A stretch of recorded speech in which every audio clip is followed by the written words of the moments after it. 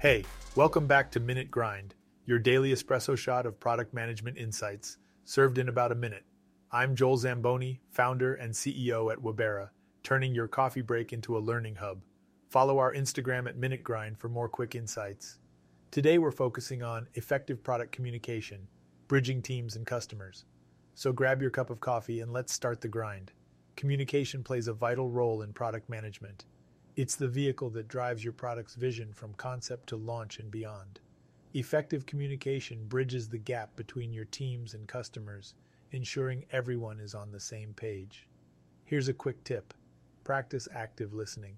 It involves hearing what your team members or customers say and understanding their perspectives. This approach helps in building empathy, which is crucial in product management. Also, clear and concise communication is key.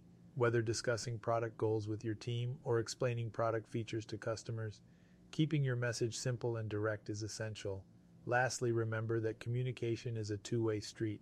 Encourage feedback and open dialogues. It promotes a culture of inclusivity and continuous improvement. In the next episode, we'll explore product metrics, tracking success and guiding decisions.